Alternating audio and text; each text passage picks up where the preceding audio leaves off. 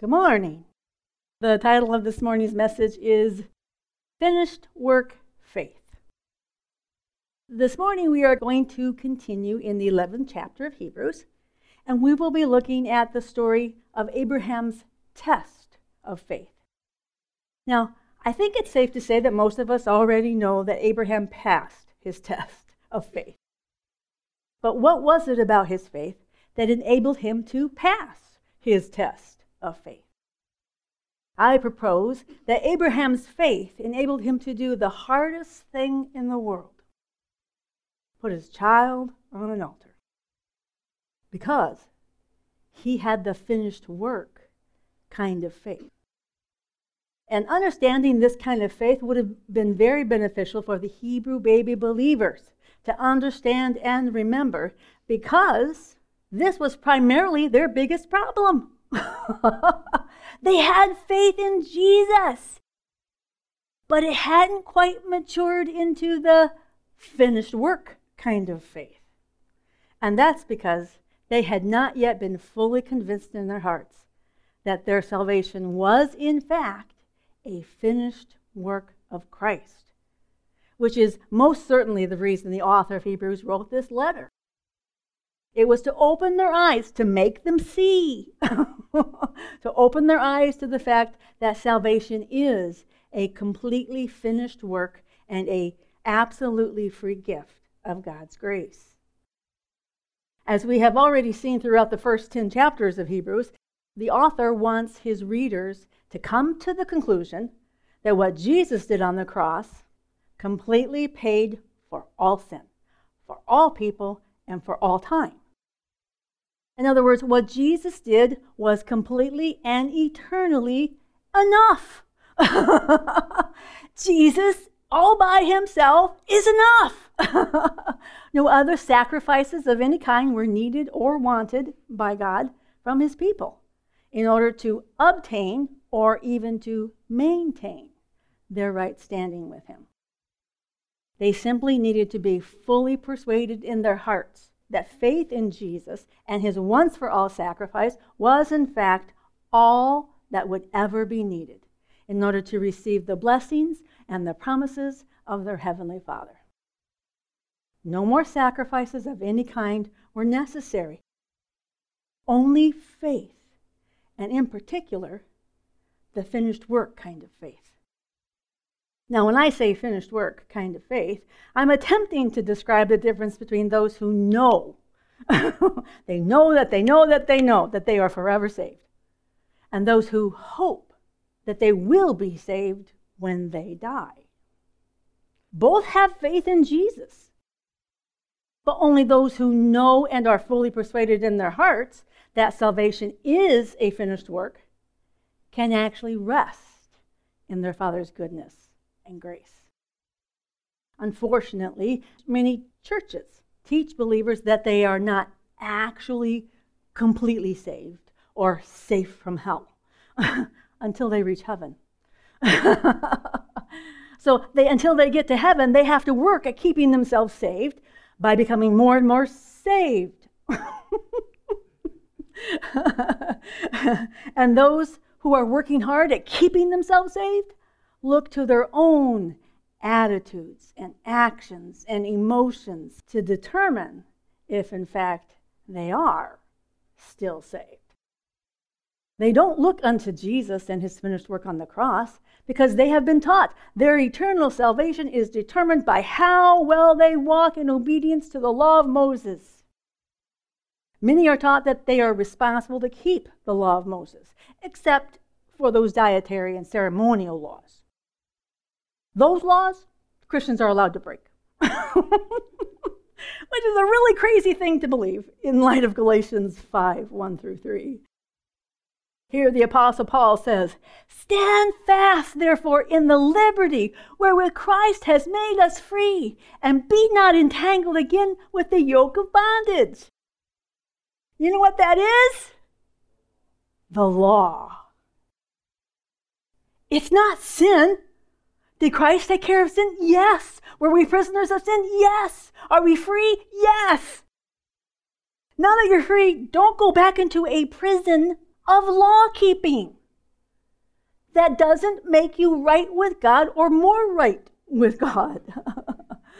Doing the law in order to be found right is the problem. Now, walking with Jesus will look like you're trying to keep the law without even trying.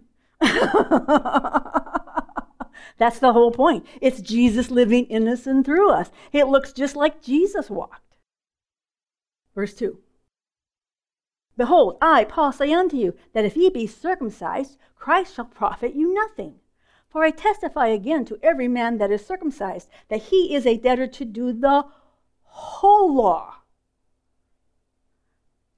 He says if you're going to keep the law of circumcision, and you think that circumcision is what makes you right with God, then you have to do all of the law.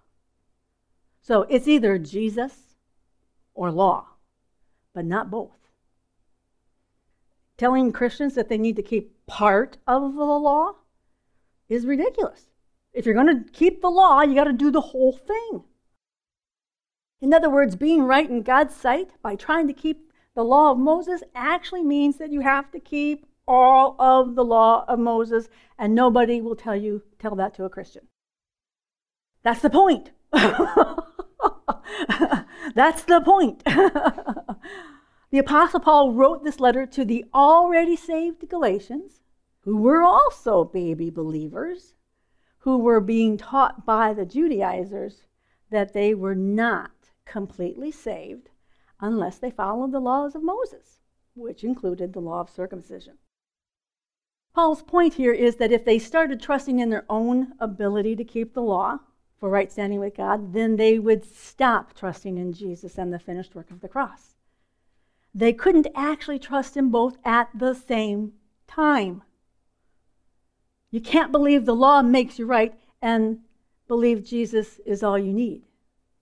You have to choose, basically, if you want to have peace. You can live in that double-minded world if you want. I don't recommend it. It's really quite miserable. But Jesus is better. The book of Hebrews, Jesus is better.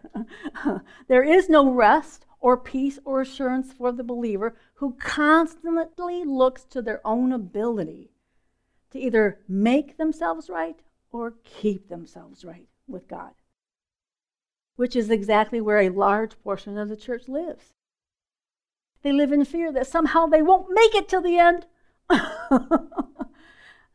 Many live in self-condemnation because they find they can't keep the law perfectly through their own strength and self-effort.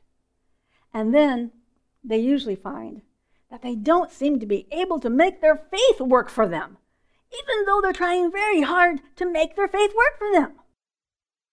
You know, try harder, believe harder, pray harder. Do you ever do that? Does doing it harder work? No. Because there's no faith in trying harder. Faith is about trusting that Jesus is enough. So all of that frustration is caused by trying to live under both covenants at the same time. And this is why the Apostle Paul goes on to tell them this in verse 6 of the same chapter. For in Christ Jesus, neither circumcision nor uncircumcision counts for anything, but only faith working through love. Our faith, if you look it up, it has the concepts of being active and efficient and energizing. Okay? It causes you to do something. Faith working in you will cause you to produce works of faith. Okay? Not works of the law, works of faith. Only faith being energized through God's love is what works in us. Many teach in the body of Christ that your faith won't work unless you're walking in love. It's up to you to walk in love first, and then maybe your faith will work. That has nothing to do with it. Our faith is not energized or actively effective because we love God or others. Instead, our faith is activated or energized and made effective when we understand how much our Father and our Jesus love us. The word love in this sentence in the Strong's Concordance is number 26. It's the plural form of number 25 in the Concordance, which is the Greek word we all call and pronounce incorrectly, agape. Everybody pronounces it agape. According to the Strong's Concordance, it means agape. Little difference in the syllables there. But it says this. The plural definition is used of God's love toward us, always. And his love for us is a feast for us to continually feed on. And when our hearts are completely convinced of his great love and his unconditional acceptance of us, our faith or our trust in him is energized and activated, so that we will find that we can do even the hardest of things, because we know our Father is kindly disposed to do us good and only good. He always keeps his word. So, the definition is love, affection, or benevolence, which means to be kindly disposed to do us goodness. I mean, that's his bent. He's bent to be good to us. But it's always used in the plural. When we're talking about agape love toward man, it'll be the singular version. So it says agape, and then when it's talking about God's love, that's not enough. It's got to be bigger. So they add an S. God's love, this feast of love, this all-encompassing kind of love. That's what energizes our faith. In the beginning of verse 6, the phrase, in Christ Jesus, refers to what God has already accomplished through the death, burial, and resurrection of Jesus. The finished work of salvation. And in the finished work of salvation, neither circumcision nor uncircumcision has any power to make those who are already declared righteous by faith either more righteous or less. We are completely righteous because we are in Christ Jesus by faith. And our faith becomes powerful and effective in our lives when we understand our Father's love for us has already provided us with a finished work salvation. We can't mess it up. And this is the same spiritual reality that Abraham had stepped into. He stepped into a finished work kind of faith, even though he was before any kind of covenant. Abraham knew God. God was his dearest friend. And he knew from experience that God was completely trustworthy. God was always saving his bacon, even though he had lied to kings who could kill him.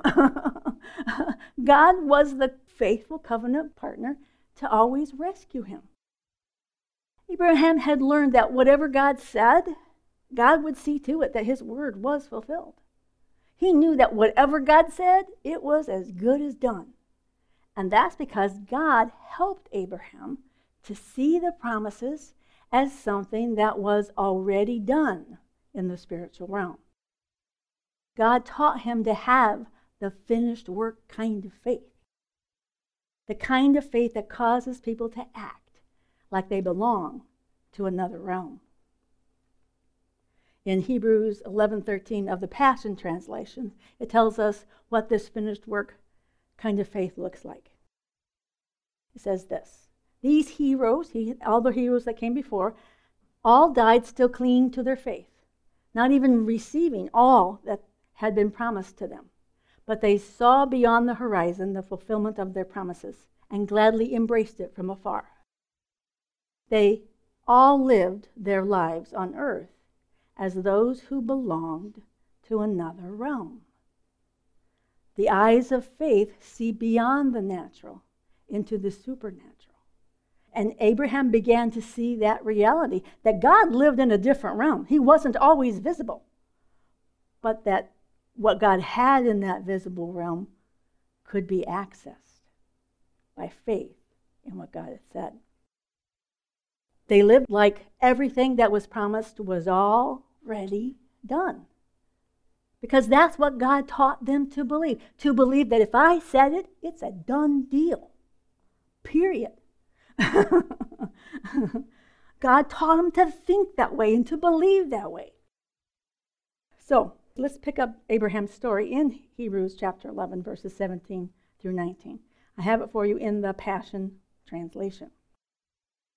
Faith operated powerfully in Abraham, for when he was put to the test, he offered up Isaac. Even though he received God's promises of descendants, he was willing to offer up his only son.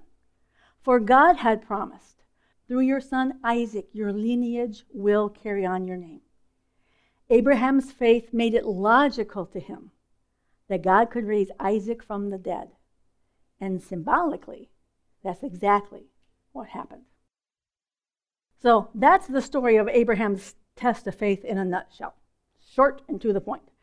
But there's a whole lot more to the story. And because the writer of Hebrews knows his Jewish audience, he knows he doesn't have to fill in all the details. They can recite it word for word. So he doesn't go into the whole thing, but he wants them to see and to meditate upon what kind of faith Abraham was operating in. So we're going to take a closer look at his story and his promises.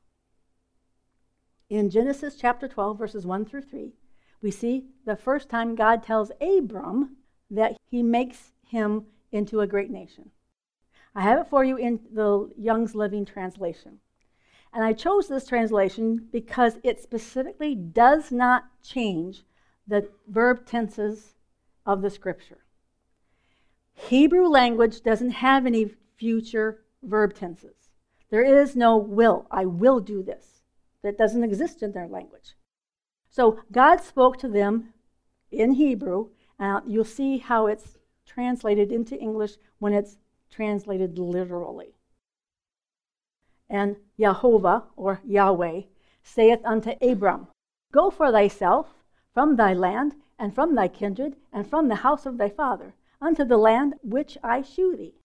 And I make thee become a great nation, and bless thee, and make thy name great, and be thou a blessing. And I bless those blessing thee, and him who is disesteeming thee, I curse. And blessed in thee have been all the families of the ground, of the earth. What I want you to hear is how finished everything sounds. Nothing is thrown into tomorrow. Nothing. Everything is, it is done or is happening right now. One or the other. This is how they talked. And this is how God talked to them. Promises were never thrown into the future, way off somewhere. No, these are done. How did they know they were done? Because God said they were done. Everything, when God speaks, is now or done. So God tells him, I make you today. I make you a great nation. Poof, you're a great nation.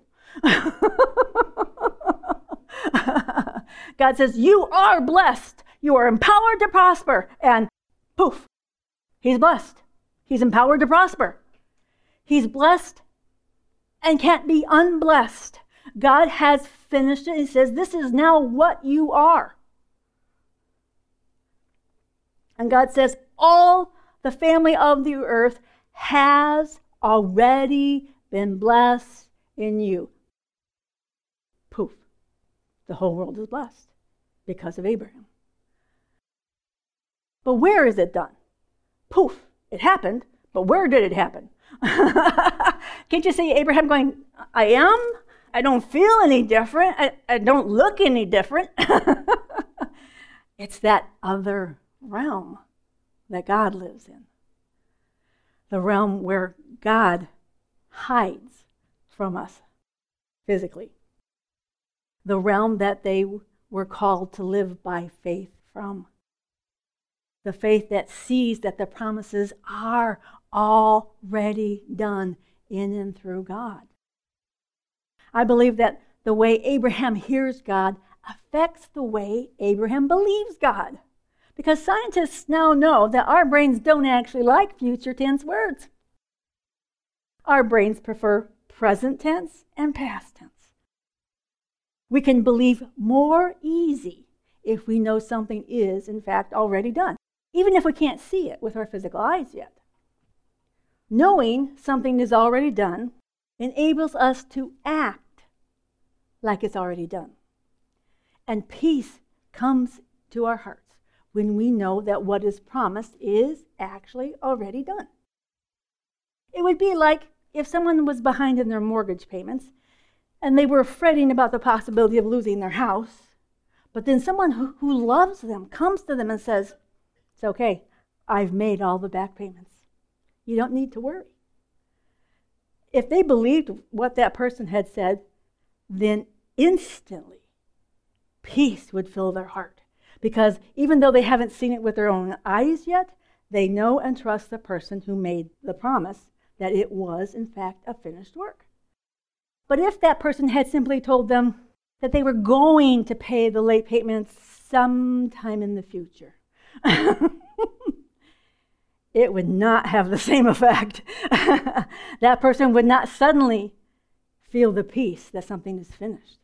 Now, they might feel better knowing help is on the way, but they really still couldn't rest until it became a finished work reality. So, if Abraham believes God, and he does, then believing that God has already done what he said he has done, even though Abram couldn't see it yet, Abraham had a faith in a finished work. We usually think finished work is for the new covenant. Well, this is about God's character.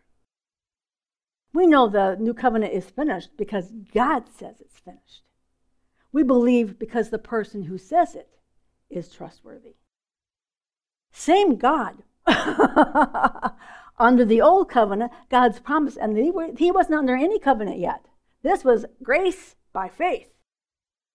So even in the old covenant, whatever God promised would have been spoken just like this. It's a done deal. It's already finished. You can trust that it's already finished.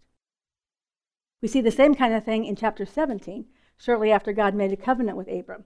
I have it for you again in the Young's literal translation. And God saith unto Abraham, Sarai, thy wife, thou dost not call her name Sarai, for Sarah is her name. Poof! Name change. I have blessed her, and have also given to thee a son from her, and I have blessed her, and she hath become nations. Kings of peoples are from her. Poof. She's not even pregnant yet. I have given thee a son from her. 17. And Abraham falleth upon his face, and laugheth, and saith in his heart, to the son of 100 years is one born. That's how he refers to himself. And doth Sarah, I love this. God just told him that he changed Sarai's name to Sarah. Abraham, just like that, poof, her name is Sarah. He got it. Doth Sarah, daughter of 90 years, bear?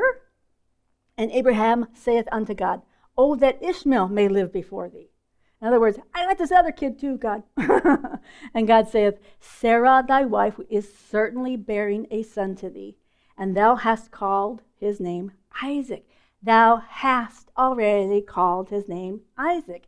And I have established my covenant with him, even though he's not even a twinkle in anybody's eye yet. For a covenant age during or perpetually to his seed after him. As to Ishmael, I have heard thee. Lo, I have blessed him, and made him fruitful, and multiplied him very exceedingly. 12 princes doth he beget, and I have made him to become a great nation. Poof! He was 13. He didn't have 12 babies. What God says is done is, in fact, done and will come to pass in the natural. Verse 21, And my covenant I establish with Isaac, whom Sarah doth bear to thee at this appointed time in the next year. God spoke in a language of finished works. He was telling them the future, but spiritually speaking, it was already all done because God said it was already done. But in order to help Abram and Sarai to be fully persuaded of these truths in their hearts, God changed their names. In other words, he gave them new identities. He told them to call each other by these new names, and that this would help them to believe that they were actually what God said they were. Abram's name meant exalted follower, and God changed it to Abraham, which means father of a multitude. Sarai's name meant princess or ruler, and her new name also meant princess, but with grace added to her. She would be a princess from whom kings would come. In other words, she would be a mother of a multitude too. Poof. Done. This name changing was also part of the covenant process that God made with Abram. God sort of shared his name with them. It was common in ancient times for someone's name to include part of their God's name. And God's name has 2 H's. I have it for you to see. It's called the Tetragrammaton. It's how they wrote in Hebrew. It's Yud, He, Vav, He. The H's are called He. We pronounce it Yahweh. When they first wrote Hebrew, they didn't have any vowels. So that's why there's only 4 consonants. And scholars have deduced that the best way to interpret these 4 consonants is the name Yahweh. So what God did is he gave them each an H to their name. That's really all he did. He wasn't writing it down for them. But what it did is it indicated that they were in covenant with God. They took God's name. A bride takes her husband's name. Same kind of thought. The letter H is called He, and it's the 5th letter of the Hebrew alphabet, and it represents grace. And grace provides divine enablement. So they were divinely enabled to believe in the promises that were given to them as a finished work. Also, I think God used this to teach them to say what God says. And God calls things that are not as though they were. We could see this in Romans chapter 4, verses 17 through 21. I have it for you in the King James, just because it's so very familiar. The context is the Apostle Paul making an argument for righteousness by faith as opposed to righteousness by law-keeping. So, of course, he brings up Abraham. As it is written, I have made thee a father of many nations. I love that when they translated it into English, they kept it right. I have made thee a father of many nations, before whom he believed, even God, who quickeneth the dead, and calleth those things that be not as though they were. This is a reference to God changing their names and calling them something they hadn't yet outwardly become. But spiritually, that's who God said they were. Abraham wasn't outwardly a father of many nations, but that's what God told him he had already become. By grace, God had empowered them to believe, to receive a renewing of their youth. Always a good thing to believe for. God revitalized that which was dead in the natural and beyond natural restoration. Verse 18. Who, against hope in the natural, believed in hope in the supernatural, that he might become the father of many nations, according to that which was spoken. So shall thy seed be. And being not weak in faith, he considered not his body now dead, when he was about 100 years old, neither yet the deadness of Sarah's womb. He staggered not at the promise of God through unbelief, but was strong in faith, giving glory to God, and being fully persuaded that what he had promised, he was also able to perform. I personally think that Sarah and Abraham constantly calling each other by their new identities really helped them to see themselves the way God saw them. Sarah would constantly hear, "Princess from whom kings will come," over and over and over, until eventually she would come to see herself as the princess from whom kings would come. And it wouldn't take very long, about 3 months. She's going to get pregnant in about 3 months.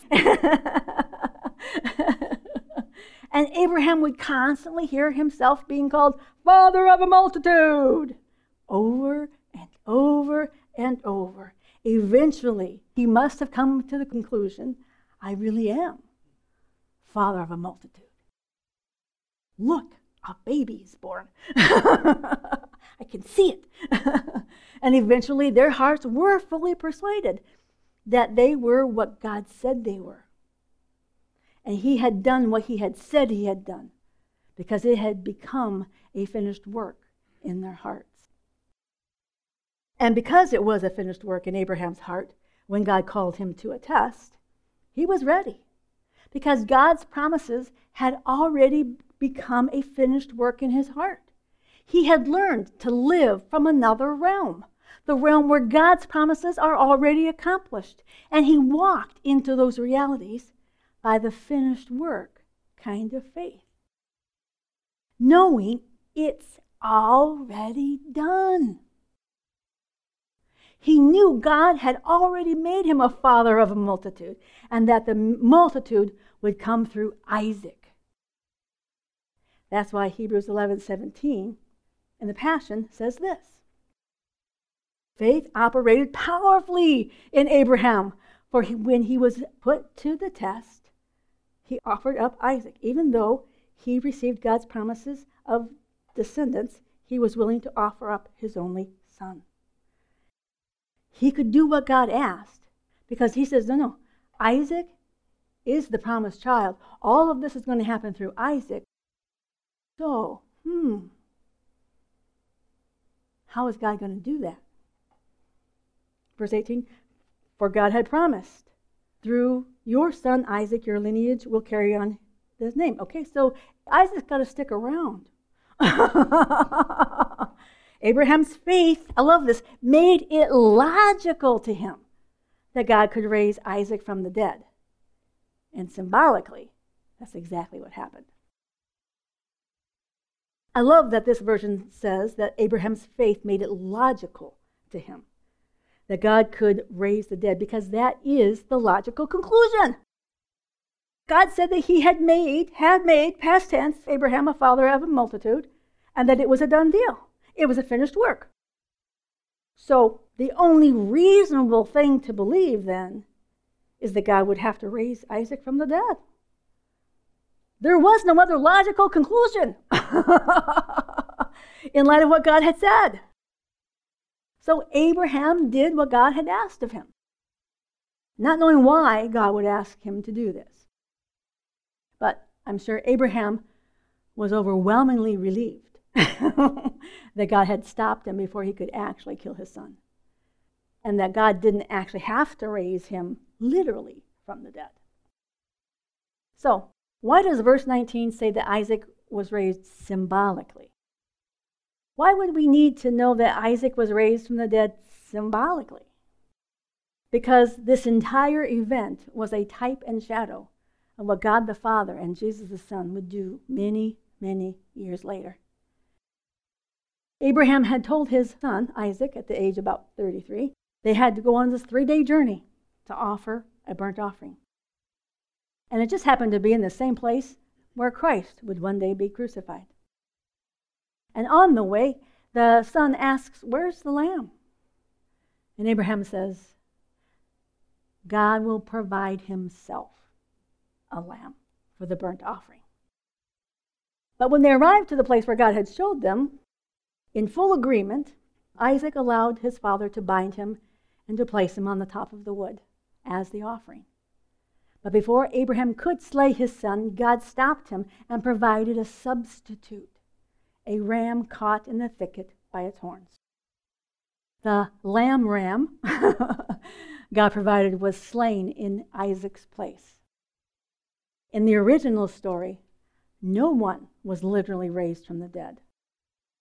But it was important that Abraham saw it in a figure or symbolically, because this event was a type and shadow of how our Heavenly Father would send His only begotten Son as the Lamb of God that would take away the sins of the world.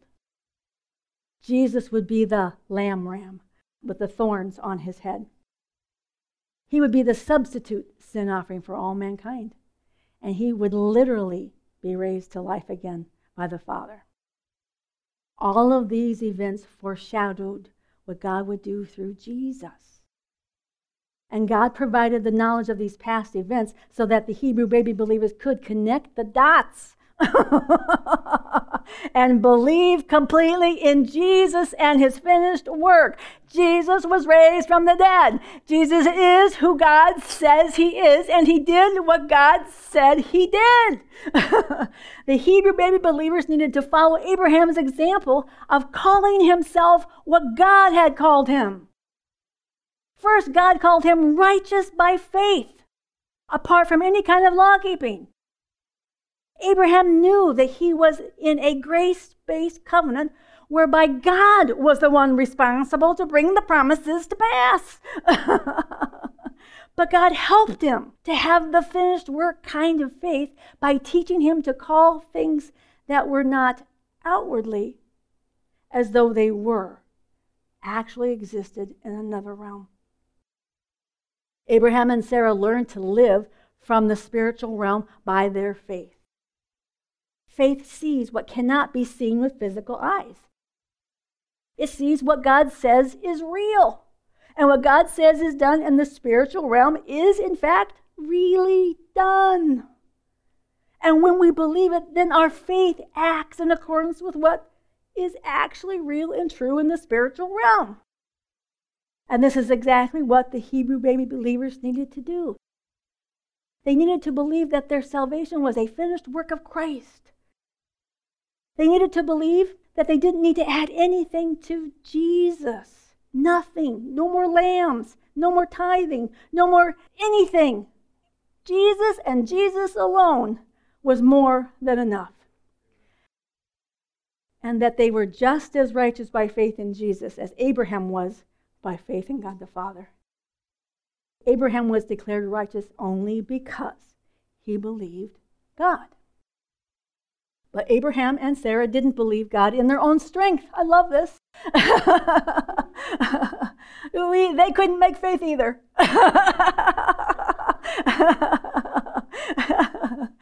It was God revealing Himself to both of them and speaking to both of them that persuaded their hearts to believe. God had to make a special trip so that Sarah could hear Him say, Sarah's going to have a baby.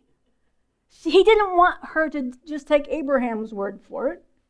He wanted her to hear for herself what God had waiting for her. And then, because they believed, they acted in agreement with what God had called them. There was some physical things that needed to be done for babies to be born. And they started calling each other by their God-given new identities. And it's the same for us. It's the voice of our Father and our Jesus that persuades us of the reality of the truths of the new covenant. The truth of our salvation is, it is a finished work and an eternal reality. Everything we need for life and godliness has been granted to us through His great and precious promises. And we access those realities by speaking in agreement with what God has promised and what God, our Father, has named us. Our Father calls us righteous.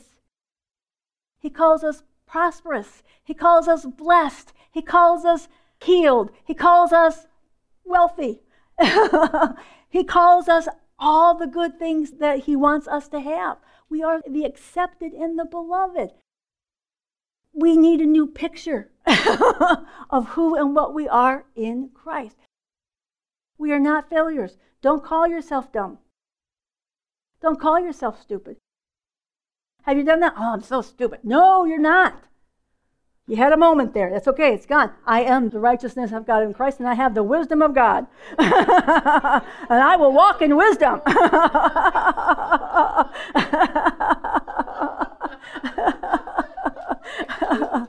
We have to say what God says. Now, in the past, through the Word of Faith movement, they took this to an extreme that made lots of people disappointed. Because people thought, well then, if I say I'm a millionaire 1,000,000 times, that will make me a millionaire. No. What does God say? It isn't, what do I want from God? I want to be a millionaire. Well, being a millionaire means you have to work. Are you willing to work? Do you have something you'd like God to prosper? God says, I've already prospered you. Put your hands to the thing that you want to prosper. So it was taken out of context. People got really discouraged, thinking, my faith doesn't work. Our faith is not in the wishes. Our faith is in the word of our Heavenly Father. He persuades our heart. Even if he wants you to be a millionaire, he will tell you. Why? Because then you could say, God has made me. God has made me. I am a millionaire in the spirit, and I'm going to work it out by faith. I'm going to walk it out with Jesus. What is God calling you? What is God calling you? What are you in the Spirit? You are one with Christ, and nothing is impossible. But in order for us to start acting on our faith, we got to let the Father speak to us and tell us, I got you. You are what I say you are. You are blessed. You are prospering. You don't have to worry. I have already made a way, even if you can't see the way. Amen?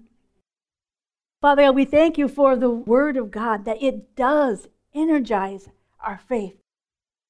When we know how much you love us and you love to shower us with blessings, you love to be everything to us. We thank you, Father God, that is who you are. You are everything. You are not part of our life. You are our life. We thank you, Father God, that you have made us these new creations in Christ Jesus, that we're not what we used to be. We just have some bad thinking left over. Help us, Father God, to renew our mind and to see us the way you see us, that we would call ourselves what you call us. We are the blessed. We are the righteous. We are the holy. We are prospering. We have everything we need for life and godliness because of the death, burial, and resurrection of our Lord and Savior, Jesus Christ. And we thank you in Jesus' name. Amen. This is Mark Testerman, Senior Pastor of Triumphant Grace Ministries. I want to say thank you for listening to the finished work gospel of Jesus Christ. I pray that the good news found throughout the message has richly encouraged you in the love of the Father. Friends, this podcast is supported by the generous financial support of its listeners. And if today's message has ministered to you, then would you consider a gift that ministers back to us? You can text the word GIVE, G-I-V-E, to 833-632-1315, or you can visit triumphantgrace.com and donate through PayPal or credit card. The cornerstone scripture for Triumphant Grace Ministries is found in Hebrews chapter 10 and verse 14. For by one sacrifice he has made perfect forever those who are being made holy. Great grace, such grace, triumphant grace to you. God bless you.